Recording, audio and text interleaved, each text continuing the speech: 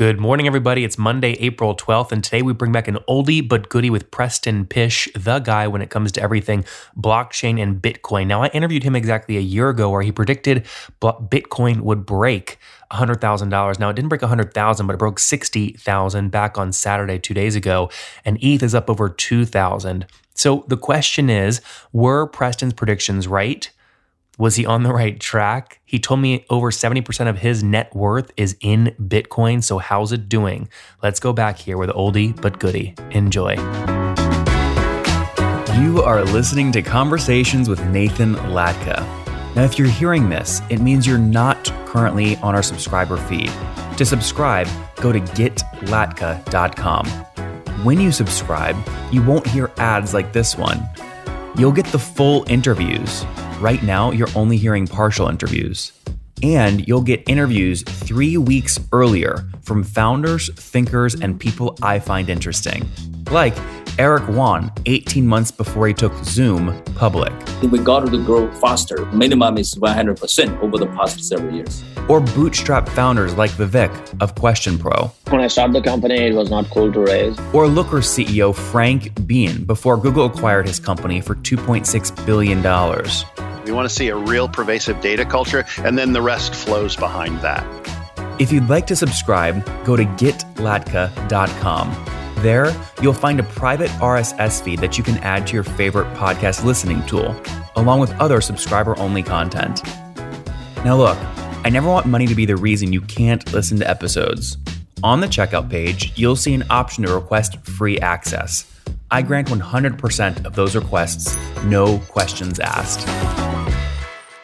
Hello, everyone. My guest today is Preston Pysh. Now, Preston and I go back a little bit. There's a little dull moment in between, but I will never forget when they had me on their hugely, way more successful now, by the way, podcast called We Study Billionaires. Him and his partner, Stig, do a great job on the show. And I said, you know what? I want to meet these guys. They have a unique way of breaking down extremely intense economic information into stuff that me, the average guy, can consume. So I went and actually met them in Omaha a couple of years ago at Buffett's annual event. And we had a ton of fun watching Munger and Buffett, chug their Coke and drink their See's candy. So Preston, we want to have a lot to talk about. I appreciate you coming on.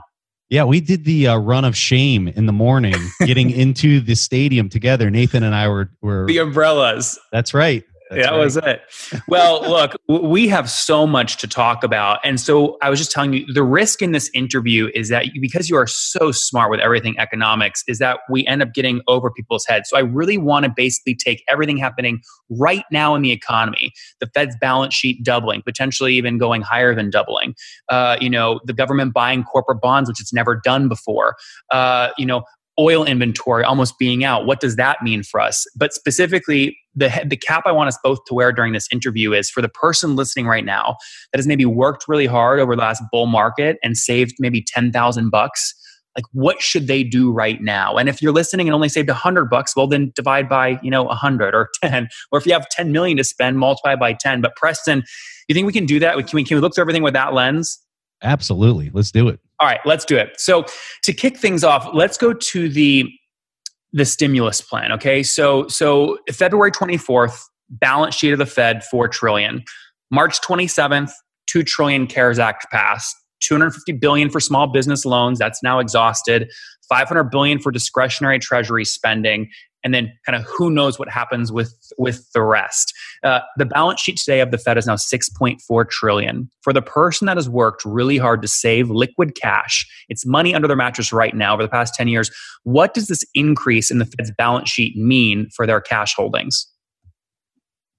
So what I think a lot of people might be surprised to hear me say is all of this stuff that we've seen in the last couple months with the expansion of the Fed balance sheet really isn't anything out of the ordinary from what we've seen over the last 10 years. So although the spike that you've seen in the last couple months has had a very significant jump, if you take the U.S. central bank's balance sheet and then you take all the other major economies, call it the ECB, the Bank of Japan, the ECB, the European Central Bank, you take the People's Bank of China, you smush all of those central banker balance sheets together, and you look at the growth of how much the printing has, because that's what we're talking about here. They're just printing, right? They're taking cash, they're swapping it for the fixed income securities. Now they're doing it for corporate debt as well. But if you would plot the growth of all those central bankers' balance sheets for the last 10 years since the 2008 crisis, you would literally have a chart. And I can send you this chart if you have like show notes or whatever that you want to pump out to your we'll edit it. We'll edit it in. Yeah, we can do that, and I'll provide you this chart. But when you look at this chart, when you combine all those balance sheets together, it's just this nice linear growth that has just continued to chug along for literally the last 10 years. Now, what you saw happen, and this, I'm looking at the chart right now. When you look at the end of 2017, the U.S. came out and they said, we're going to do this thing called quantitative tightening, which is effectively them doing the opposite of the expansion, and they're going to try to tighten the balance sheet. Well, they did this for almost a year that they tightened. And then they got to a point where it really started getting squirrely in the market, and they realized that they were putting the whole global economy in a position where the dollar is getting stronger. It's putting this liquidity squeeze on the market. The stock market started acting a little crazy, and now you got the coronavirus kind of hit, and the timing of that was like, oh my God, we've got to do the liquidity that we had been doing for the previous 8 years up until that point. So when you look at this chart and you look at all the printing that they've done just in the last month, that line takes you straight back up to if you were going to plot all these balance sheets together where you had this nice linear line that was just going straight up. This printing that you've seen in the last month just goes straight back up to where that line was heading, and it's going to continue to press on.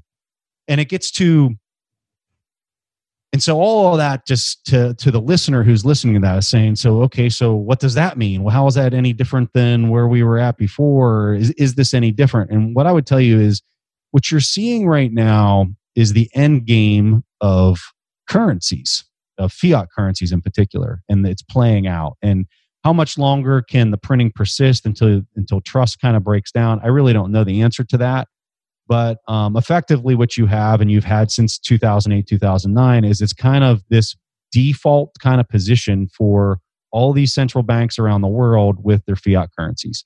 So how can you see that, or how can I make that argument? So, well, hold on, and clarify the argument.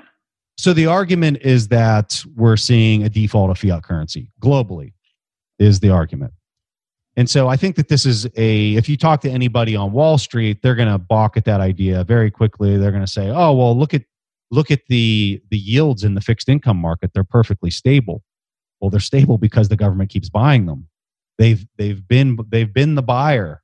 They will not allow interest rates to rise. And they can't allow interest rates to rise simply because they're issuing debt at a pace that is far outstripping the revenues that they collect from tax revenues. Okay, and as long as they're doing that, they can't allow interest rates to go up, because now all of a sudden they've got to pay that debt back at a higher interest rate. They have to keep pushing the interest rates down lower. And so when you look at interest rates all around the globe, and you look at Japan, pegged at zero, been there for a while. Europe, pegged at zero, been there for a few years. Here in the US, they're starting to get down across the whole duration of the bond yield curve. You get out to like the 30-year, there's still a little bit of yield left. But if you look at it in real terms, which is inflation-adjusted terms, you're at negative interest rates across the whole duration here in the US.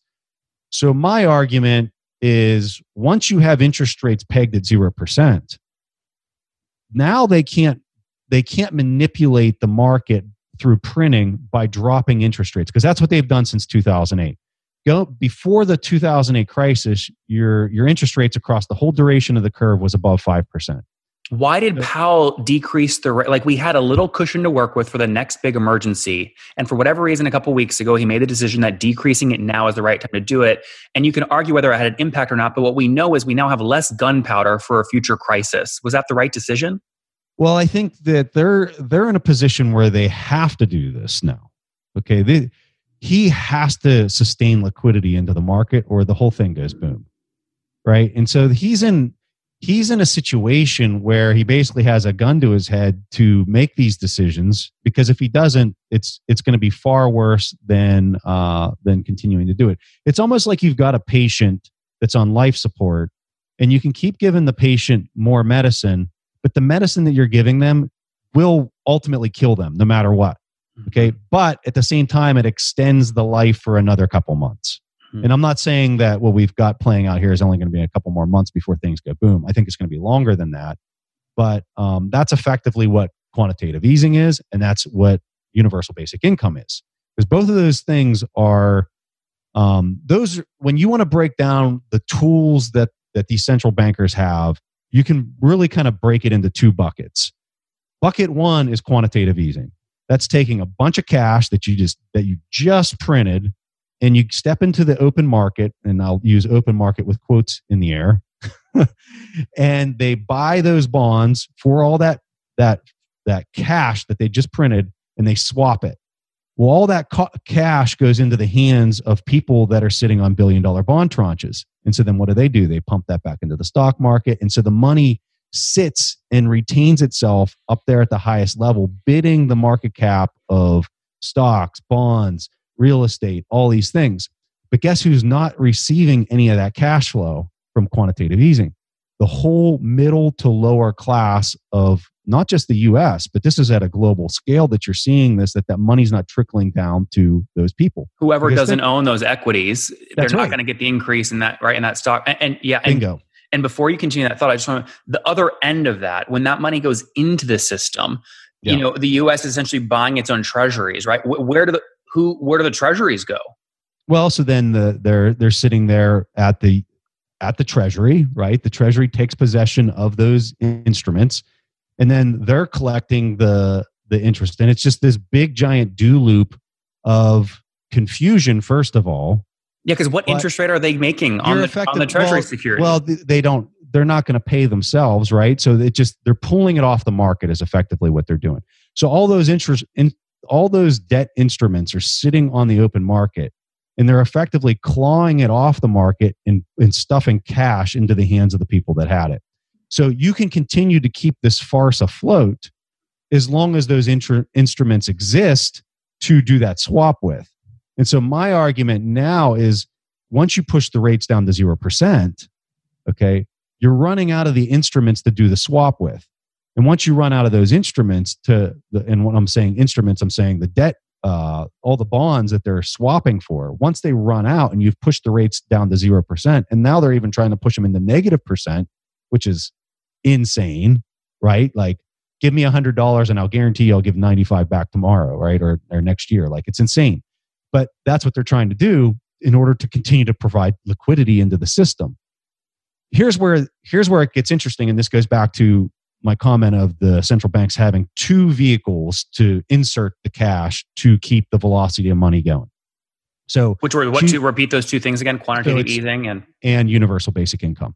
So we've experienced nothing but quantitative easing for the last 10 years. Okay, since 2008. That's been the weapon of choice by central banks to provide liquidity into the system so that the whole thing doesn't go boom. Okay, so they've been doing that, and what's the effect of quantitative easing? Bonds go up, stocks go up, real estate goes up. The value of every single asset on the planet goes up when interest rates go down. That's just a fact because of discount cash flow models, right? Mm-hmm. So all of that gets bid, and it got bid for 10 years. Well, the impact of that decision is you gut the middle class. Mm-hmm. Because they're not benefiting from that. The middle class and people who don't have any disposable income do not benefit from the stock market going up whatsoever. Okay, so now you're at a point where they've clawed all these bonds off the market. They've bid the stock market into oblivion. They've gutted the middle class, and now they're at a point where they have to start implementing the free or the printed cash into the bottom of the economy, which is people like you and me. Okay, they've got to provide cash to all the citizens of the nation, or else you're going to get into a situation where you start to get civil unrest because 20% of the labor force doesn't have a job right now. a lot of people are going to look at the COVID-19 and say, well, that's the reason why. But in a year from now or 2 years from now, and they're still seeing the struggle that exists due to inflationary monetary policy that produces deflationary prices, that's still going to be at play until something totally disrupts this. Okay, Preston, let me back up for a second before I go deeper on this. So $2 trillion CARES Act, $350 billion guaranteed small business loans, $500 billion the Treasury. Who knows what they're going to do with that? There's $100 billion back in March, late March, that say, "Hey, we'll buy corporate bonds." What portion of that $2 trillion? Do you know? I don't know off the top of my head. What portion of that $2 trillion is going towards the UBI model? 1,200, checks. I don't know that figure off the top of my head. If I had to guess, I would say 1/3 of that is going to UBI, Universal Basic Income. That's the checks that are going into everybody's bank account. So I would guess $700 billion. Yeah, I would guess around 1/3 of that. Now, the thing that's going to blow your socks off is those numbers that you're saying. Those are just the tip of the iceberg. Like, this thing is just getting started. Well, there's a lot of people going, I could see this going to 8 trillion, 10 trillion, 15 trillion. If you had to guess where it's that's what scares me about all of this is the second you start giving out checks, right? The second you start buying corporate bonds with no end date, these are things that are addictive, especially when you're trying to get reelected. It's going to be very hard to turn these things off. So they're not turning them off. When does it stop? They're not turning them off anytime soon. I can tell you that. This is the most interesting thing about money. When the amount of the money goes to infinity, the value of money goes to zero, right? And so you're in a position where, and it's not just in the US, this is literally across the entire globe. They're all printing as fast as they possibly can. They're going to start stuffing all this money into UBI now, because if they don't, they're going to have unrest amongst all the citizens in these nations. So they're going to start pumping this money into the bottom of the economy. Okay. So now what incentive structure does that now create? And I think I'm not going to work. I'm not going to work if I'm getting free checks from the government. I'll say that much. Bingo. Okay. So that's the incentive structure that you now create with UBI. Now, people who are hearing this, they're saying, well, this is chaos. This is insanity. What's driving all of this behavior? Okay. And it's one simple thing that's driving all of this. The currency is not pegged. Okay. The dollar is not pegged, and neither is any other fiat currency. They're not pegged. And that's what drives this behavior of this runaway inflationary monetary policy. You can create unlimited amounts of it. There's no shortage of supply. And they're incentivized to do it. So let me give you an example, 2 examples of why they're incentivized to do it. Let's just look at it from a political domestic country standpoint.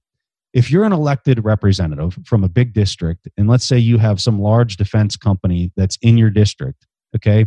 Well, when you go in there and you're trying to work the budget for the coming year, you want that $5 billion contract in your district, right? So you're going to do whatever it takes in order to make sure that that is supplanted into that budget and the appropriation of that. So these elected representatives who do not have term limits are incentivized to not really care about the country as a whole and the budget constraints as a whole. Their self-interest is to that district in order to get the funding in there, regardless if it goes over the top of the tax revenues. So there's incentive one that's broke that creates this incentive when you don't have a pegged currency. Because when you don't have a pegged currency, there's no ramifications of buying power globally if everyone else is competing to devalue their currency. And guess what? They are. They're incentivized. Every other country is incentivized to devalue their devalue their currency, because when they do that, guess what happens? If I'm China and I devalue my currency because there's no peg, the goods get cheaper, right? That's right. They get cheaper, and now all this money gets sucked into that country. All the other fiat money gets sucked into that country like a vacuum in order to buy their goods and services to be exported. Mm-hmm. Okay. So now what you have is this competitive dynamic between all these other nations in order to devalue their currency, because there's no peg. No one's playing by a pegged economy. And so all this goes back to 71. You come off the gold standard, and what a lot of people don't understand about the peg and coming off the gold standard in 71 was it all originated back to Bretton Woods, which was a 1944 agreement that all these major economies come to the table. They sit down at Bretton Woods and they say, all right, the dollar is going to be pegged to gold, and then we're all going to peg our currencies to the dollar. Okay, that agreement lasted from 1944 up to 1971, and then the U.S. came off the gold standard. The reason the U.S. came off the gold standard in 71 is because they were having fun with the way that they interpreted a peg from the dollar to gold. I'm sure you've heard the term money multiplier. This is what banks can basically, this is how much the bank holds versus how much they push out into the economy, which then is coordinated with the central bank of the Federal Reserve was doing this from 44 up to 71. Well, they kept, and this is another chart I could give you, through that period of time, the Fed was basically adjusting their money multiplier that was putting more and more money into the system, which then got to the point by 71 that if all these countries said, hey, we want our claim to gold for how much this piece of paper represents, the U.S. would have had all the gold reserves sucked out of the country because they were manipulating the money multiplier from 44 to 71. So they come off the gold standard in 71. When they do that, it was an immediate break of every single peg for every single currency in the entire globe. And then you got into this incentive structure that you and I were talking about where they're competitively devaluing their currency.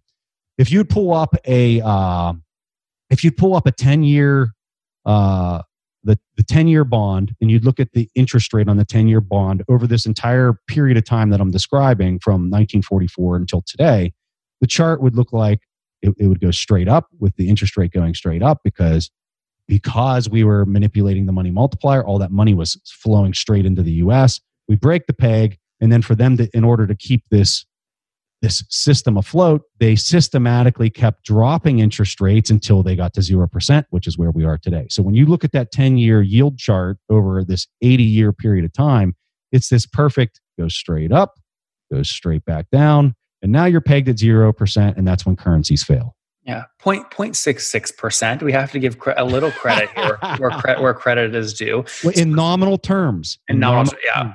So I talk real terms, you're negative. I have a bunch of follow-up questions on this. The first one is the most basic, which is more money that's printed, less money becomes worth. So if the Fed's balance sheet has doubled, does that mean the listener holding $10,000 3 months ago now only has $5,000 essentially? Yes, but it doesn't feel like that. Yeah. So right. See, part of the big question I'm asking myself is fine, print money. If nobody can feel it, it doesn't matter. There's no repercussions. There's no negative incentives. So when will we feel it? When does somebody feel it? So you gotta adjust your index for feelings, because if you're talking about does it feel any different between today and a month ago, and right now with COVID-19, that's probably a bad example, but if you're only measuring a 1 month duration of time on it feeling different, you're not going to feel anything. Mm-hmm. But if you would go back 20 years ago and ask your parents, are things different now than they were before as far as just how much you could just, you could go out and work and make some money and come back and buy a Corvette and you'd still have disposable income left. When your parents were in their 30s and 40s, that was a real thing.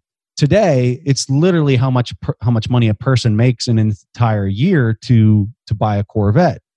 So the thing that's changed, and it's happened so slowly, and that's where I guess I get, I'm not saying that I'm sticking up for central bankers like Powell, who's going out here and doing this, but he's a victim of literally 80 years, 8 decades of decisions that preceded him that have now put him in the situation that he's got a gun to his head. And that's what, and you'll hear these very myopic opinions as to, this is Trump, or this was Obama, or this was George Bush, or all these, they always tie it to some type of political narrative.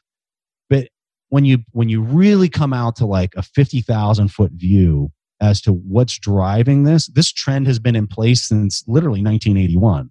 Mm-hmm. That we're seeing this downward in interest rate drop that's being controlled by central banks, and now you're at 0%, and this is the end game.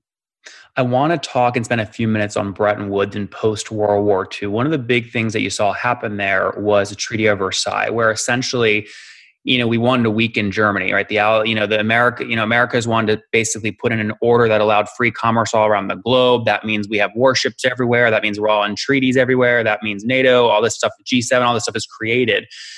Ultimately in Germany, I think the effective terms, it was essentially $800 billion in today's value that they essentially owed back, right, as war reparations to the Allies.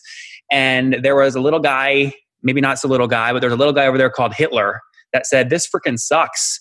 We should have kept fighting in the war. We could have won the war. And then we went ahead to make all these stupid payments. And before you know it, this momentum, he's a brilliant marketer. You go back and say Hitler takes over the country, and we end up with just total travesty, total disaster because of this populism. Do we have to watch out for that now when you see, only 1/3 of the 2 trillion tax? This is a small example, but only 1/3 going to, again, UBI, to the have-nots, and 2/3 going to the haves. The rich get richer, the poor get poorer. Well, I think the reason you're seeing the 2/3 piece is because they're bailing out all these companies. They're going to start bailing out all the municipalities, and that's the one people aren't even ready for. Is you're going to start having those. How big a problem is that? I don't know the number. Insane. How many municipal in the U.S.? That's the thing. No one knows. And here's where it even gets crazier is it's not just in the US. This is also over in Europe, over in Japan. It's everywhere. The end game is now in play. And so going back to your example, just to talk about that a little bit, what a lot of people don't necessarily understand about World War II and the rise of Hitler was the reparations that were put in place after World War I that held Germany's feet to the fire for World War I, but they had to do what they did. They had to go into. By the way, you're right. I made a factual mistake there. Those were, I think I said World War II. It was World War I when that happened. Yes, yes. And so the agreements that were put in place in World War I basically laid the groundwork for Hitler's rise, that laid the groundwork for this extreme populism that happened in Germany because they had to pay back an unpayable amount. And so, and trust me, I'm not trying to condone anything that happened with any of these people during that period of time. Yeah, sure me either. But patterns in history you have to learn from it, right? So it was an unpayable amount. They went into hyperinflation in the 1920s in Germany, and then it laid the groundwork for that to occur. So do I think something like that could happen? Absolutely. When you get into these massive shifts on a global scale of effectively fiat currency failing, I mean, that's my argument here. An unpayable amount is the word you use to describe Germany and reparations and the rise of Hitler. Yeah. At what point have we printed so much? There's so much debt, whether US or global, it's an unpayable amount. You're already there. Yeah. You're already there. It's just, what does this all transition to is what it really comes down to. So and so then you get into all the game theory. How can you get this many nations to come to the table and come to an agreement on pegging their currency when the incentive structure that we talked about earlier is that they don't come to the table and agree to a global peg? They don't have an incentive to say, you know what, let's go back and do another Bretton Woods. They don't have that incentive structure. Okay, hold on a second. 40s. Don't we have a little extra leverage because we are the reserve currency of the world? Can't we force that conversation a little bit? Yeah, absolutely, you can. But that means you have to agree to it as well. Mm-hmm. Right? Yeah. And that's going to be the challenge because, I mean, when I look at the elected officials in office right now, do I think that they understand all this? Not really. Most of them I don't think really do. And so then they would have to understand why a peg would be very important. I think most of them, if you look across, and this is Democrat, Republic agnostic, party agnostic. I think both of them are going to say, well, our greatest competitive advantage in the global marketplace is that we control the dollar. So to have them sit down and come to the conclusion that we're going to peg ourselves, I just don't necessarily see them agreeing to any of that. Plus, they've been total, the people that are elected in office, the net worth of all these people elected in office is very high if you look at it from a macro standpoint. And so they have been, they've benefited from this model. So they don't think there's anything wrong with this model. Yep. So to get, again, what I can't, I just think back to my mom teaching me basic dollars and cents at my first job working on, it was called Pumpkinville in Leesburg, Virginia. I worked the hay slide during Halloween, right? And I made, whatever it was, $12 an hour, and I would save. And then I'd go buy something. One of the things about 2008 and TARP that doesn't get talked about a lot is, yes, the government, there was a massive bailout, but they made money on that bailout over time, because by April of 2013, not only was that, it was about $440 billion distributed for, around the TARP period. Not only was it paid back, but they made about, $66 billion in profits, because they bought a lot of these bank stocks low, sold them high, and they got $3.6 billion in interest off the bailout specifically to the banks. So that money was essentially paid back. Does that mechanism exist in this $2 trillion CARES Act? And do you think it will exist if any other stimulus bills come out to try and, prevent the future of, COVID downturn? So that worked because the central bank stepped in and conducted quantitative easing for the next 10 years. That's why that model worked in 2008. But now that you have interest rates at 0%, I don't necessarily know that model is going to work, because I'm of the opinion that the only way they're going to be able to keep social unrest from happening is through the use of UBI. So when you use UBI and you start pumping all this money into the masses, well, your CPI index, your inflation index, is going to potentially start creeping up. And guess what? That is not going to be good for the bond market, because the bond market trades off of a premium of inflation. So, and same with stocks. So the stock market is based off of interest rates. Well, they're going to try to peg the interest rates at 0%. They're going to try to do this UBI, and you're just going to see, in my opinion, you're going to see just trust break down in the fiat currencies. And when that happens, it's going to be this aggressive selling that's going to make it pop.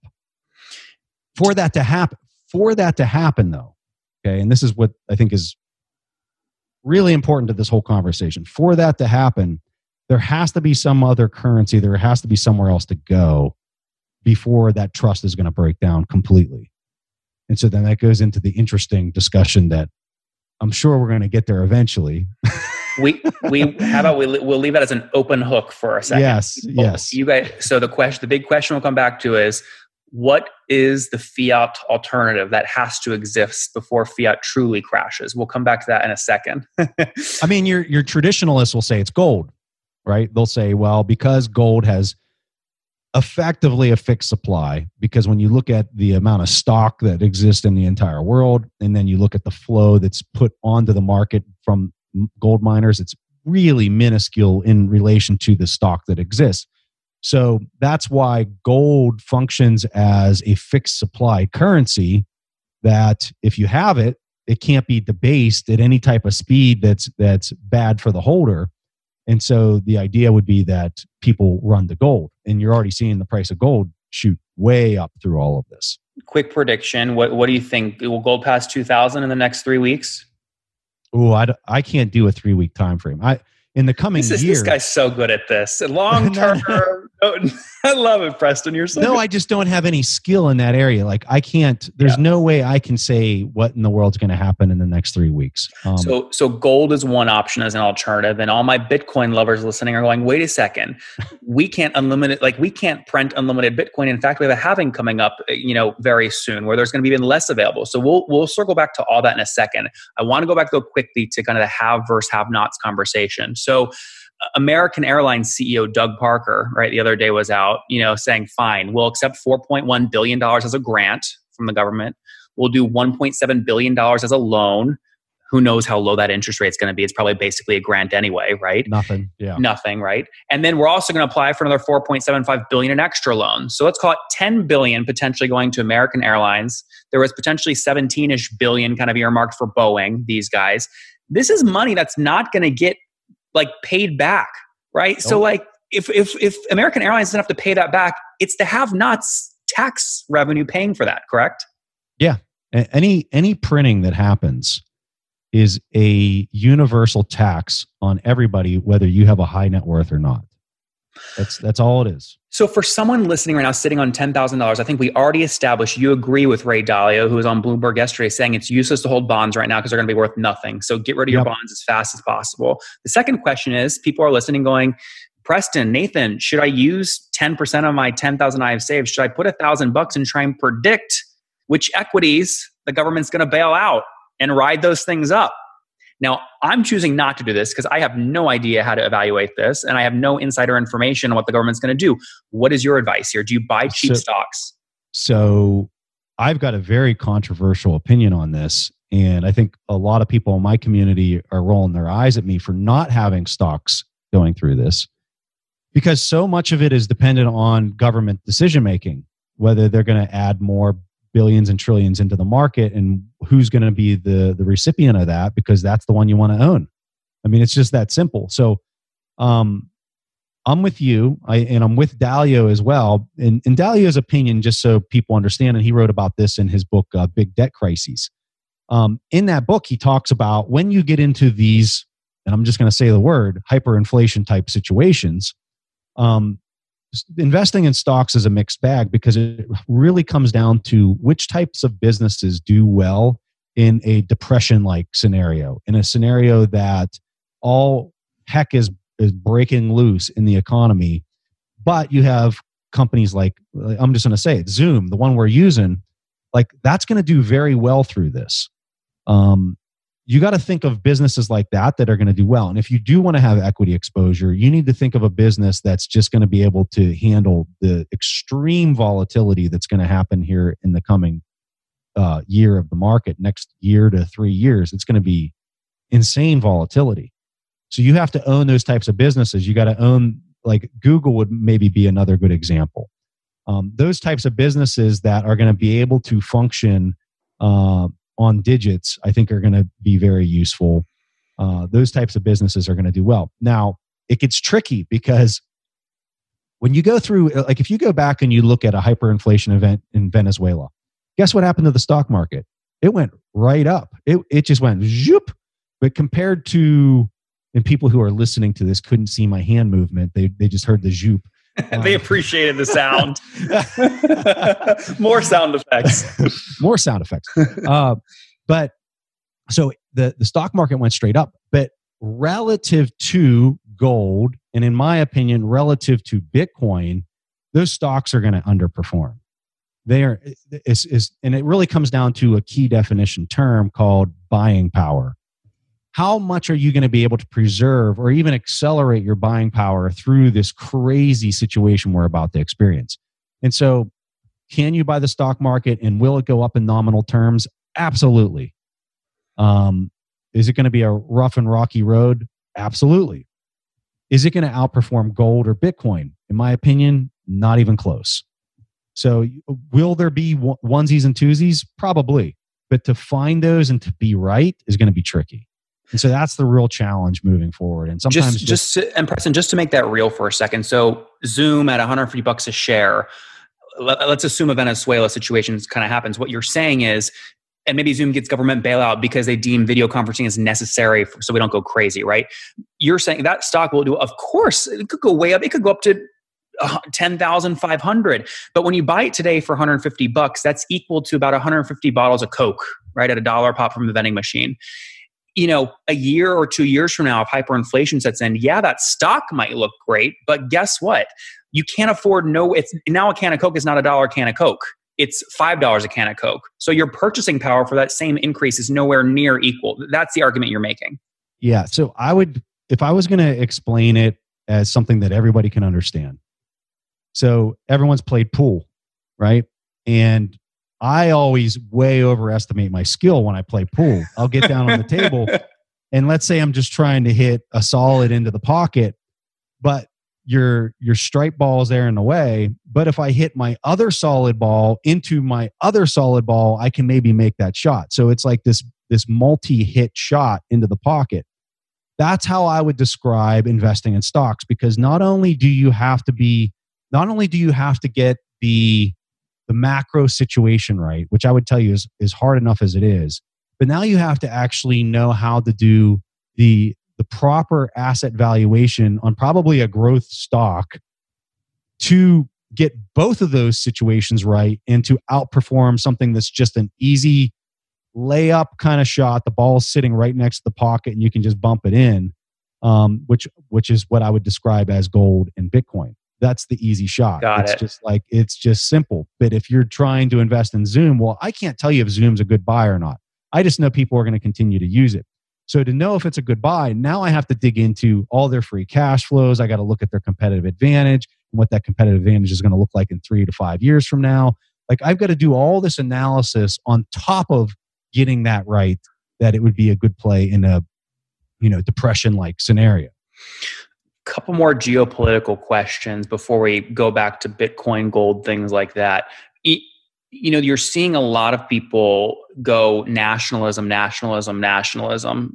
very real example is we should never, ever, ever, any future pandemic, be reliant on another country to produce masks for us.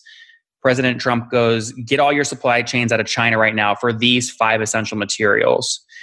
They pull it back into the States, even though it might be more expensive and less productive, less efficient to produce them in the States. It's deemed a necessary asset to ensure the durability of the United States, so it happens. This is directly in contrast to Ray Dalio's very popular YouTube video, which argues for 3 main components of the economy: productivity growth, short-term debt cycles, and long-term debt cycles. What people are saying now is sacrifice productivity and efficiency for durability. So what wins? So in that scenario, what you're talking about is market manipulation, right? And what this whole thing is about is market manipulation over 80 years. So when the president comes out and says that, I understand why he's saying it. He's saying it because he doesn't want dependencies in critical areas that become a strategic defense security type thing, right? So I understand the argument, and that's his prerogative. Whether that's valid or not, or whether it's a real concern, that's for the listener to decide. But anytime you step in and you manipulate the free and open market, there is a price to be paid for the manipulation. And so when you're doing more manipulation after 80 years of manipulation, based on how we've basically controlled how powerful the dollar is through the money multiplier and then through interest rates, and now we're here at the end game, and you're doing more manipulation into the quote unquote free and open market, in my opinion, all it's going to do is just accelerate the inevitable, which is a currency failure. It's going to accelerate that. Do you think, we just saw the numbers come out, 6.3% contraction in Chinese GDP in Q1. Goldman and I forget who else, Morgan Stanley, I think, are saying we think 20 to 30% drop in output GDP Q2 this year in the United States. Obviously this is because of the crisis of COVID, but some of the other effects going to be people wanting to nationalize some critical supply chains. And we are going to see productivity and global GDP decrease, not only because of the virus crisis, but because of nationalism and isolationism. I agree with everything you just said. That's exactly what you're going to see. As long as they are able to continue to implement inflationary monetary policy, the incentive structures are going to continue to be there, and you're going to see us get closer and closer to the nationalization of assets, of equities. Mm-hmm. You've seen that play out in Japan. They've bought, I don't know what % of their stock market through ETFs. Okay, so it's not like they're stepping in and buying 100% ownership of business. They're not picking winners. They're acting laissez-faire. They're acting laissez-faire. But if you look at how much of a controlling share they have in the voting of these markets and of these stocks, they're a majority shareholder. The government is. So have they nationalized it? I would argue they have. And so you're not there yet in the U.S. because they're just buying the debt, which doesn't have the voting rights to it. But if they start buying the common stock, which has voting rights to it, things are going to get pretty interesting because they're effectively nationalizing the businesses in the country. Well, this is what I can't wrap my head around, right? So let's assume this year, not just next quarter, this year, GDP decreases by 10 to 15, maybe up to 20%. So you go from 22 trillion in GDP, or 21-ish trillion, down to call it 16, 17. Well, the debt's not going to change. It might even go up, right? It's at 22 trillion. So like right now, before any GDP and output decreases, the debt to GDP ratio is about 104%, at least in the States. In China, it's over 300%, right?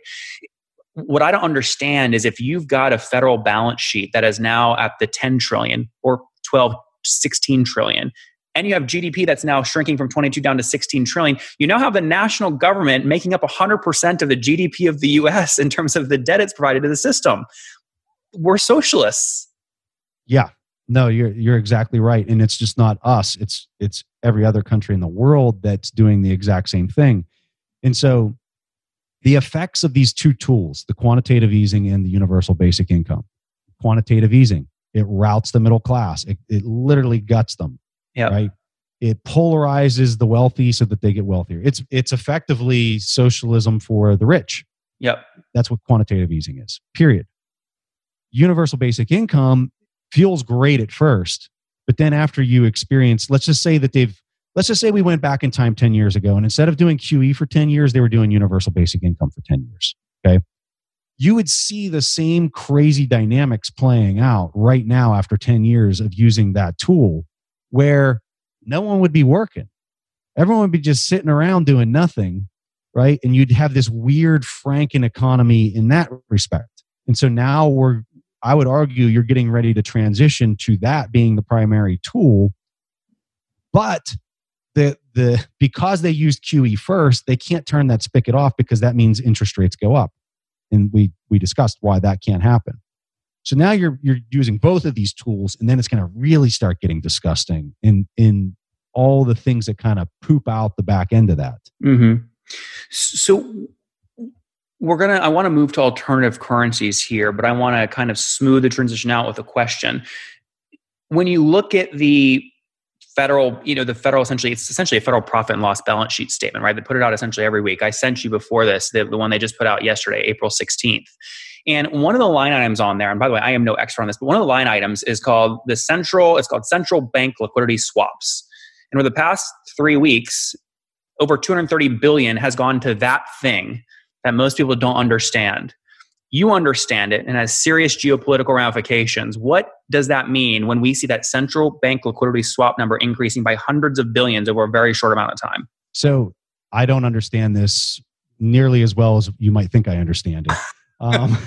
But if I was gonna explain what's going on, this is extreme dollar shortages happening around the globe. And if the U.S. does not service that and provide that liquidity into their systems, they're going to start ripping things apart in these other countries. And so that's those facilities were stood up in order to alleviate that because there's such a demand for dollars around the world. I told somebody on Twitter the other day, let me see if I can get the way I phrased it. I said, the dollar is not the, now I can't remember how I phrased it. Can you give an example of a country right now? Like, do you know any of the numbers of Chile off the top of your head, or any countries where this is backwards? Can you explain it though? I mean, is it basically where a country like Chile, it doesn't have enough physical assets like in the US to sell off to get enough US dollars because of the shortage. So to get the US dollars, the US government essentially has to pump it into Chile. Yes. In the form of these swaps. You nailed it. Okay. Well, I'm literally riding by the seat of my pants here, but that's basically what it means. Yeah. No, you're in the right area. This is very technical stuff. When you were going through all the repo stuff that happened, which was effectively quantitative easing, they were just masking it. What do you mean repo stuff? So you had the repo market, which is overnight money lending between banks and the Fed. And so that was blowing up. I want to say that started hitting in September.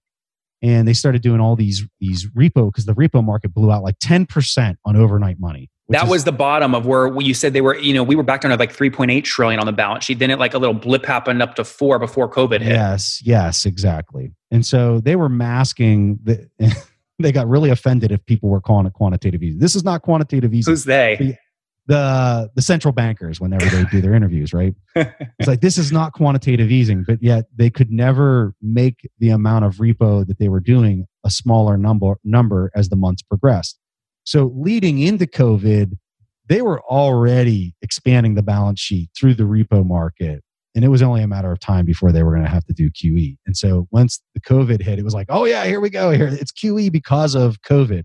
It was the perfect narrative for them to hide behind. But it was already, you're saying it was already starting to happen. Oh my God, yeah, it was already happening. All right, alternatives, right? So again, my whole thing is, and again, I am in a privileged position as a white male born in North America to a middle income household. There's a lot of people in way less fortunate positions than I am. I'm not feeling a ton of this personally, but I know hundreds of millions of people are. What right sizes this ship? Or do people just, again, we can't just keep printing money. So maybe let's go into alternatives now. When do you see some of these alternatives start to take off? So let me go into a discussion about, and I'm going to get to answering that, but I have to talk about something else so that it makes sense. And let's before do it. I've got to pimp somebody's book here. Oh, let's do it. So this book that I've got right here, this is called The Price of Tomorrow. This is by Jeff Booth. Booth. Yeah. This book is beyond phenomenal. And this book does such a great job at talking about the impacts of inflationary monetary policy and how it causes price deflation and how it causes technology to just accelerate. Okay, so let me just give you like Preston Pysh's 2-minute version on Jeff's book of what Jeff is getting at with all that. So when you have an inflationary monetary policy, that means if I have $100 today, right, I'm going to have less tomorrow due to inflation. And so what do I want to do with my $100? I want to invest my $100 and try to compound it so that I can outpace inflation. So if you do that for decades, what you've done is you're basically hitting an exponential. That capital investment, that incentive structure to invest your money and to create technology that will improve productivity. When you do that for that many years and that many decades, you start hitting these exponentials. And so the example that he provides in the book, he says, if you take a piece of paper and you fold it in half, and then you fold it in half again, and you keep doing that, if you fold that piece of paper 50 times, how high if you could do it, which you can't, but if you could fold it 50 times, how high would that piece of paper go? And when people are asked that question, the usual response is like, oh, I don't know, maybe like the width of my hand or something like that. But the answer is shocking. The answer is it would go from the surface of the earth to the sun. That's how far the folding a piece of paper just 50 times, the thickness will literally go from the surface of the earth to the sun. And so he uses that as an example to talk about when you're using inflationary monetary policy for 80 years, you have this Moore's law type effect that's in place with the speed at which technology is being produced, which then causes deflationary prices in the market. So like you can go out and I can buy, heck, some people are writing books for free just to try to get some type of traction in the market. That's how competitive it is because of technology. But hold on. Doesn't this also go both ways? You see things like Amazon obviously drive this down. I'm stealing a bit of your punchline here because I want to make sure you talk about this deeper. But you also see things where drug prices go through the roof, which is not obviously cheaper prices.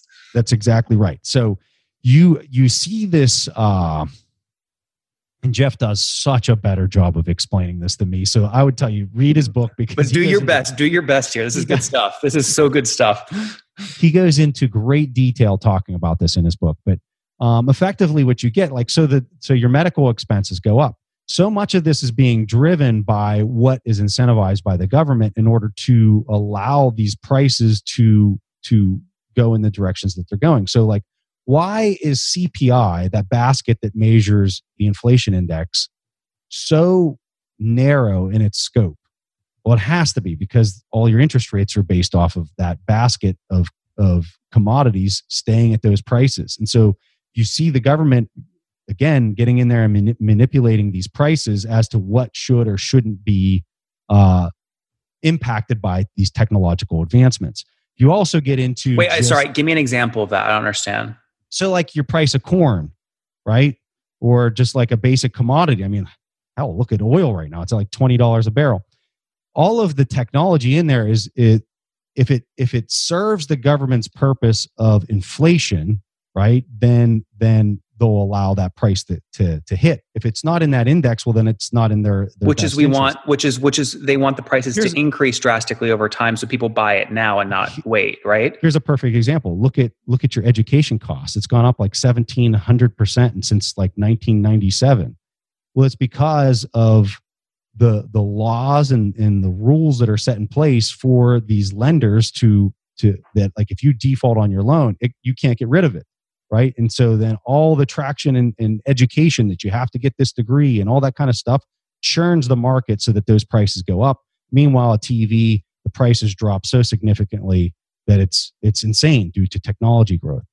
So again, Jeff does such a better job of describing this than I can do in his book. But in short, what you get is this price deflation that is impacting some things in a tremendous way.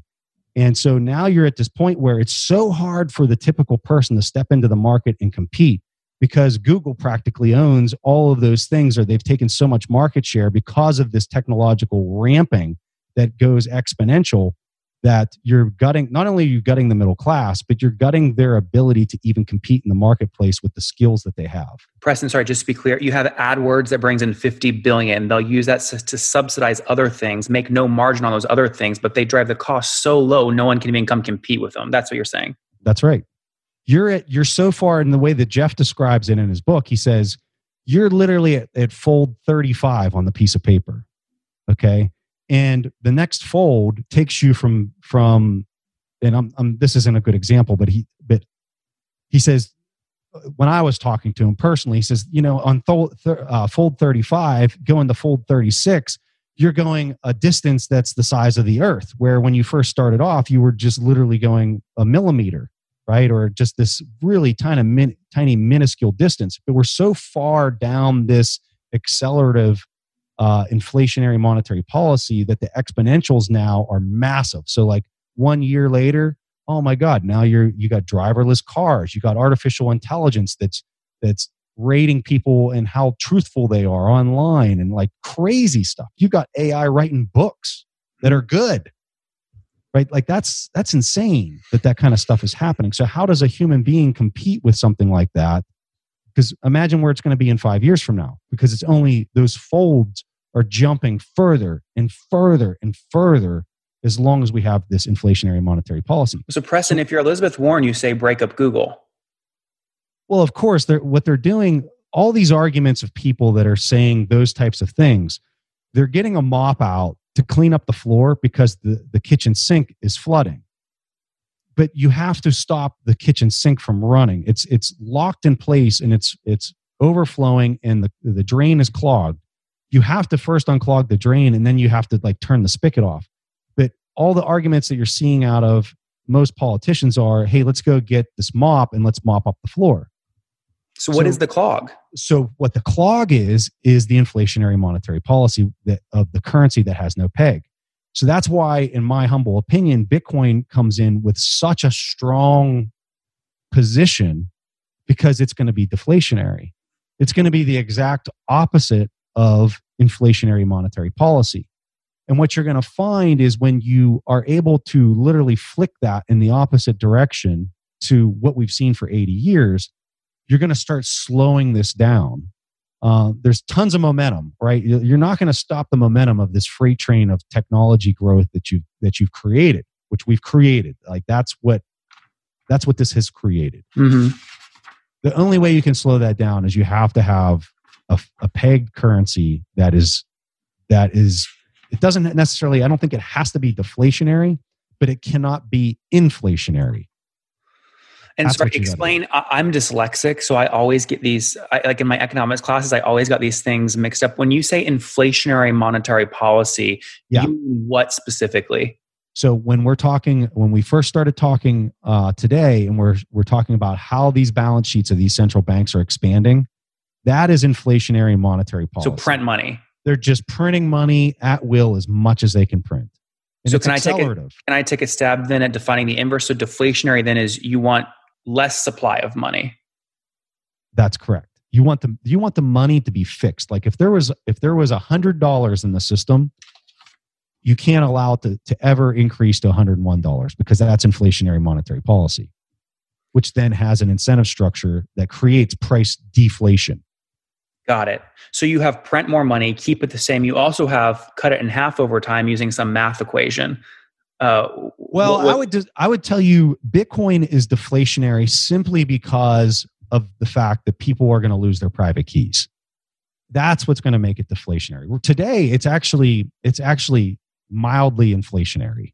Mm-hmm. But through the halving events, it makes it less inflationary. And then the next halving event makes it even less inflationary. Because there's less supply. It's dropping less supply onto the market. And then eventually in 21 whatever, it becomes capped. And it's at 21 million coins, mm-hmm. which means it's just this calm pond of currency. There's not anything being added. There's nothing being taken away. But isn't that world, though, of have and have nots, whoever has the most coins, whoever's the best at mining? No. So, and this starts getting very technical.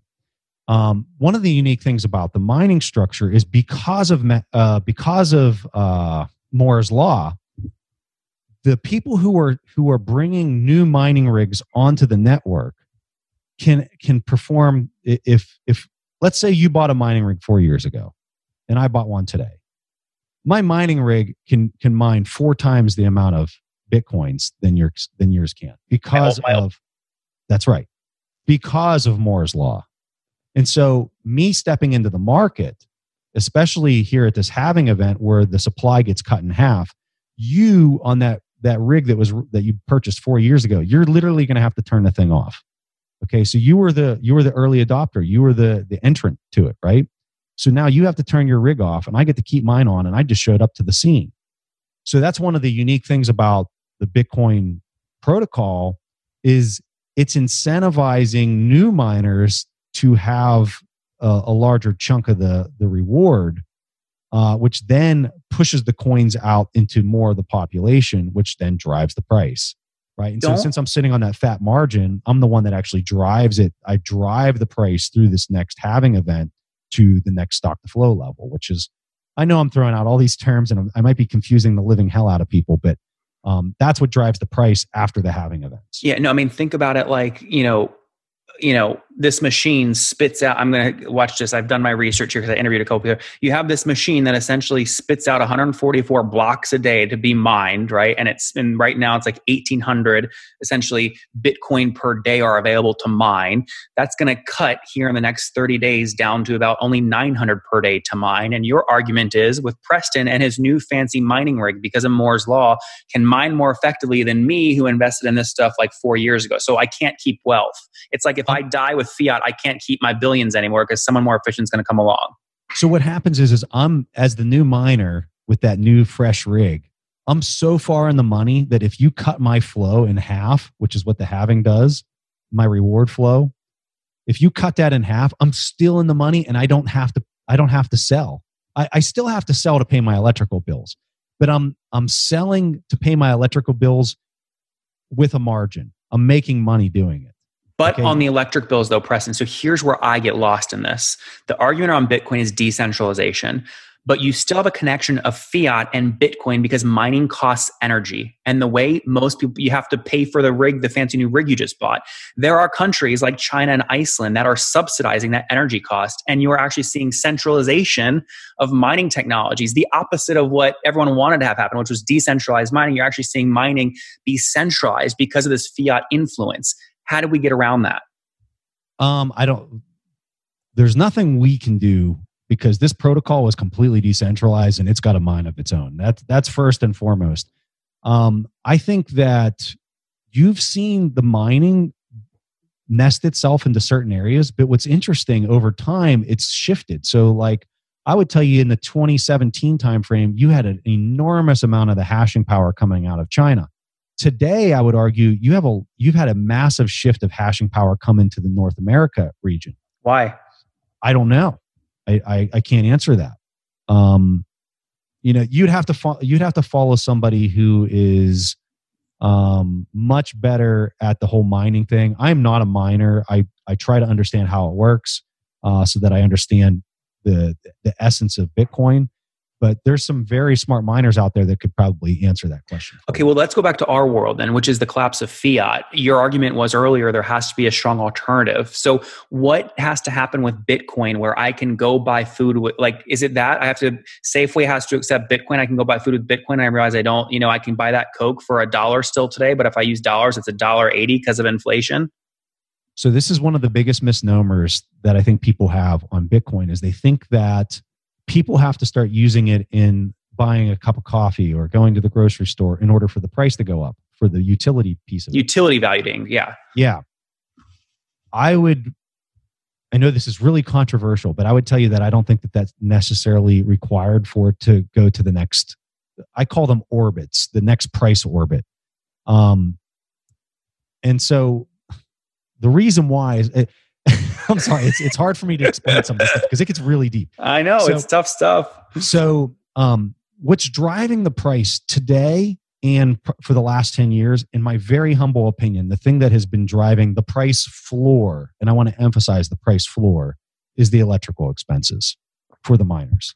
They set the floor completely because this difficulty adjustment that happens every 2 weeks will make it easier for them if a bunch of them drop out. And so it forces them to come in, and then relative to that reward flow, it polarizes the price at what's called a stock to flow value. We could share an article for people to read if they really want to dig into this. Okay.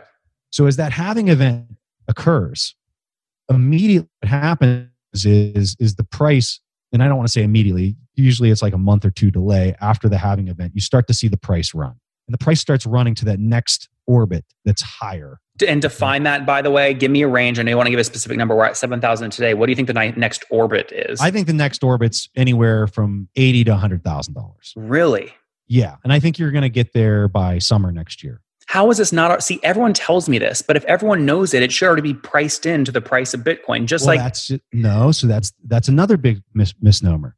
So because the flow has not changed on this, the reward flow that we're seeing right now for the current 4-year cycle that we're in has not changed.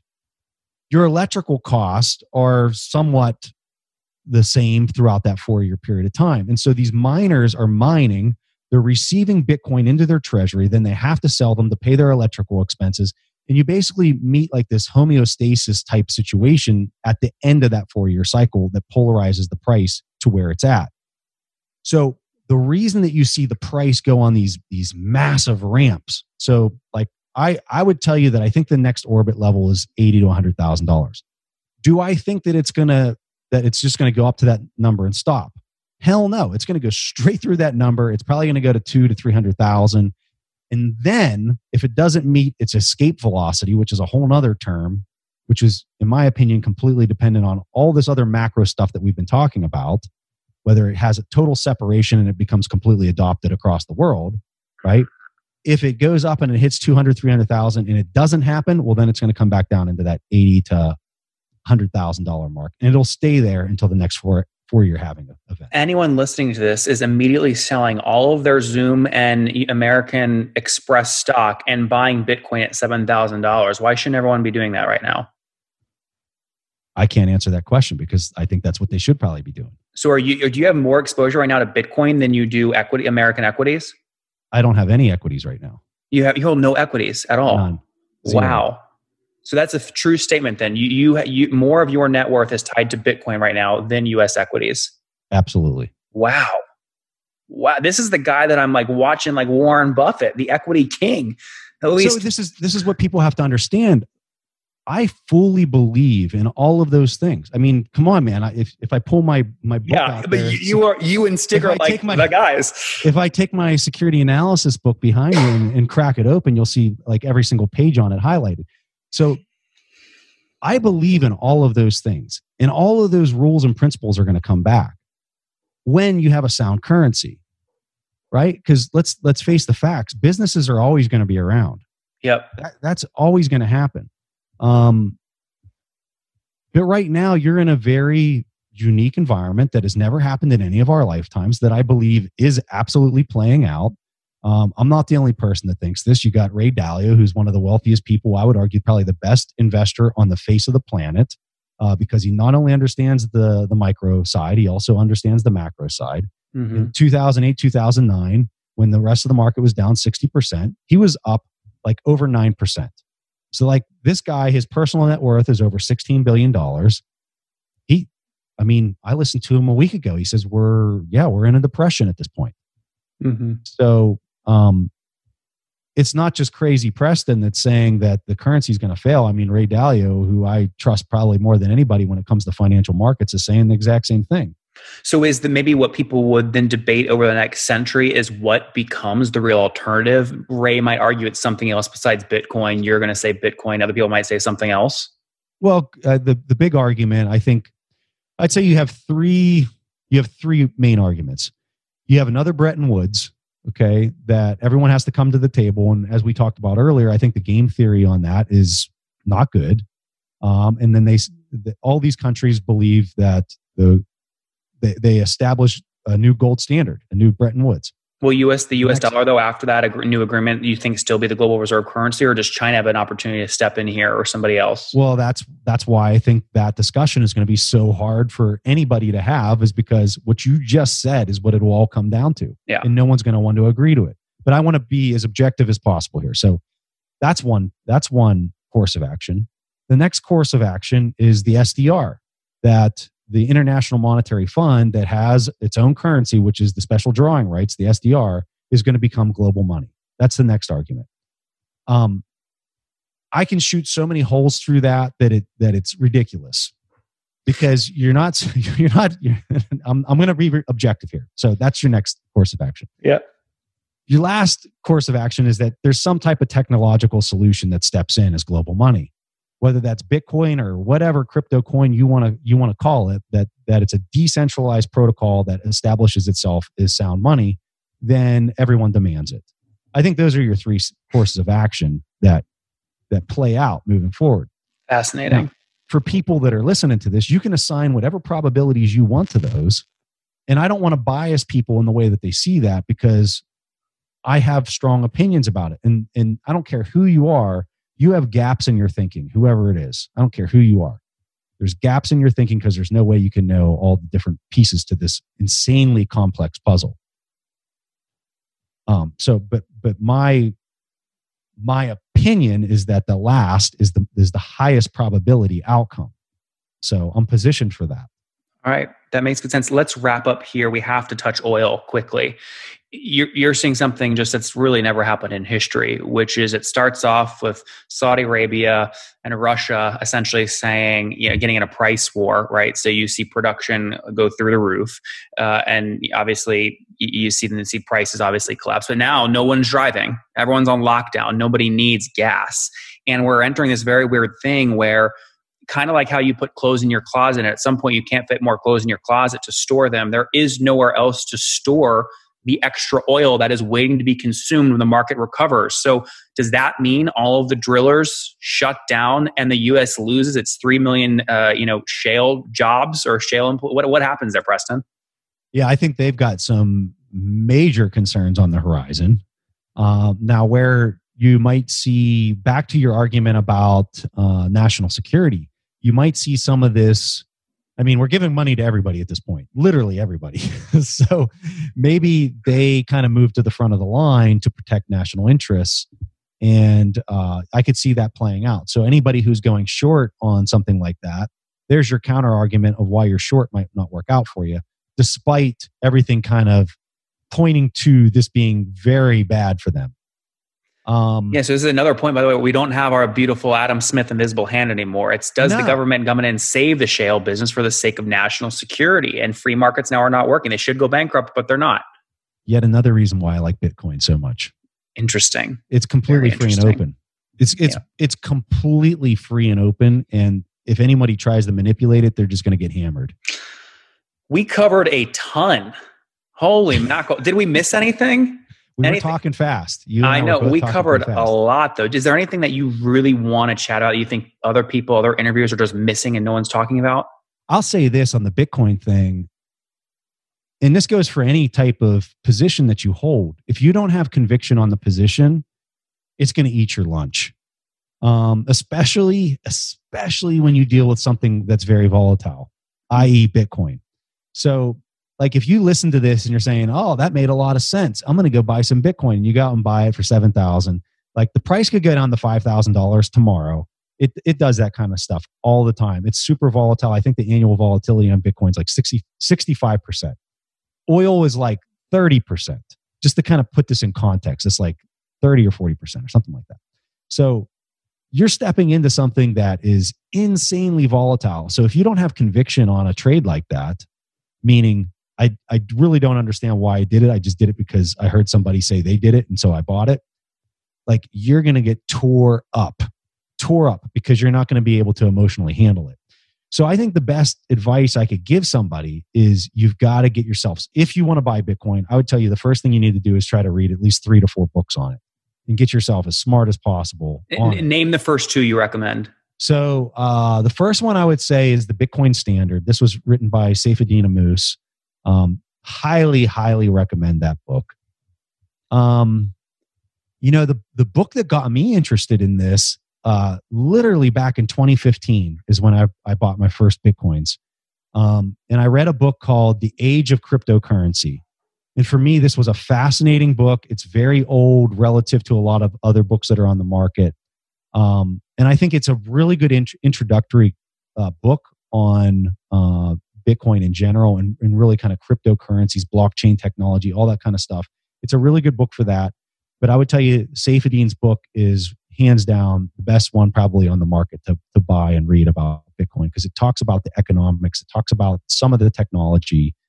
You know, if we were going to talk about another thing, if you and I got together and we were going to talk about something else, and this is way out into the future of where I see everything going, I would want to talk about decentralized applications and how dApps are going to just change so much. Make that real for a lot of people that'll go, make that real for a second. If dApps take off in 2030, what's an example of a real dApp people are using? So imagine this. You like to use Twitter, you like to use Facebook, okay?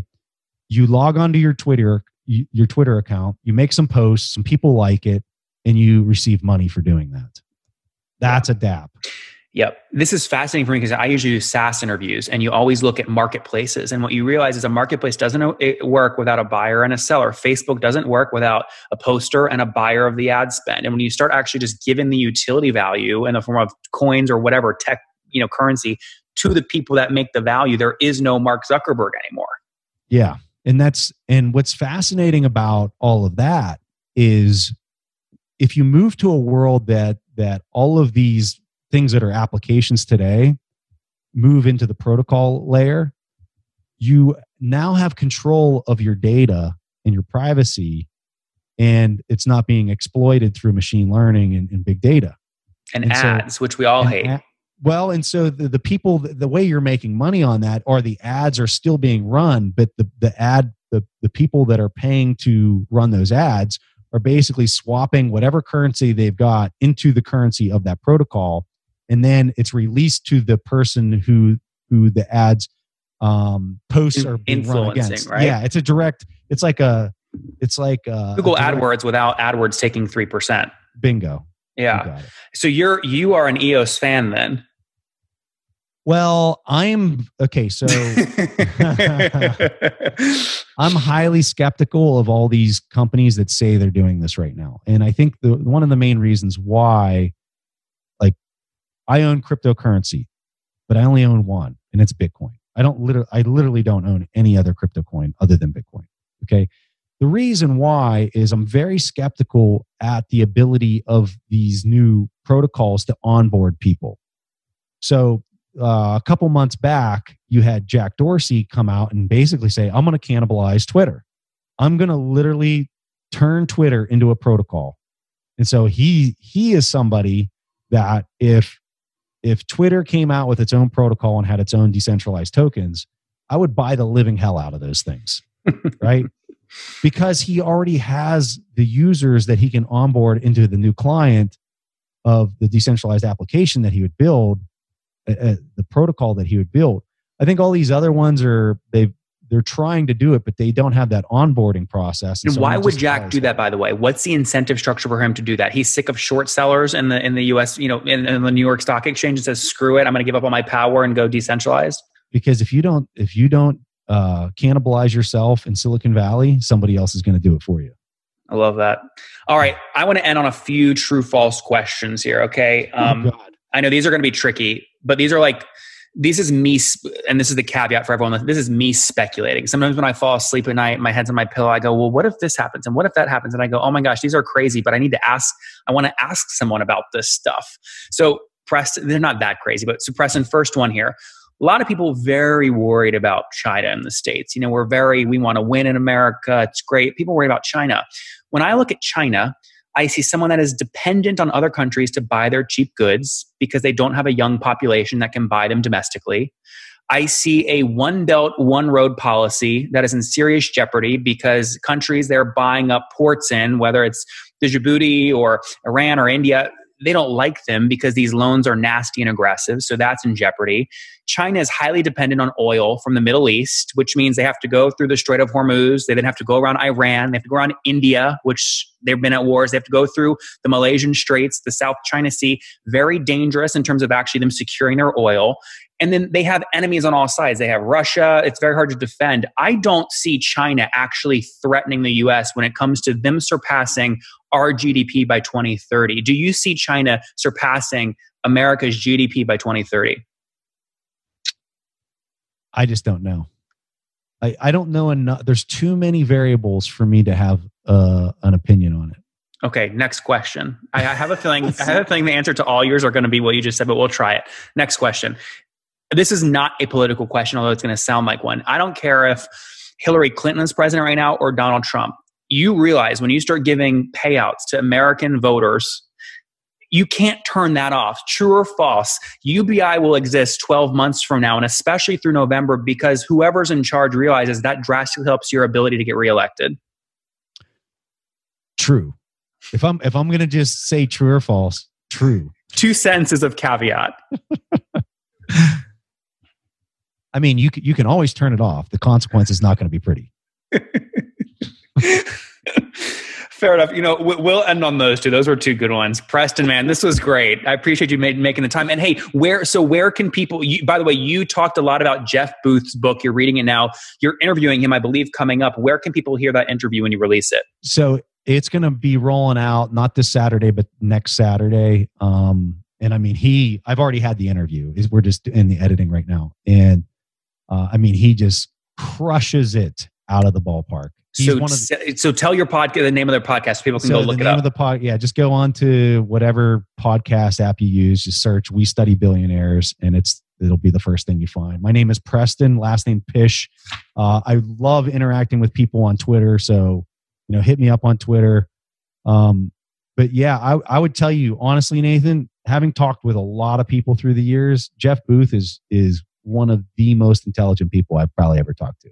Guys, Preston Pish, one of the more interesting conversations I've had around all these topics. Check out his podcast, We Study Billionaires. They do a great job. Also, a guy you got to walk out. I mean, this guy is like a media genius. You watch this network him and Stick are building.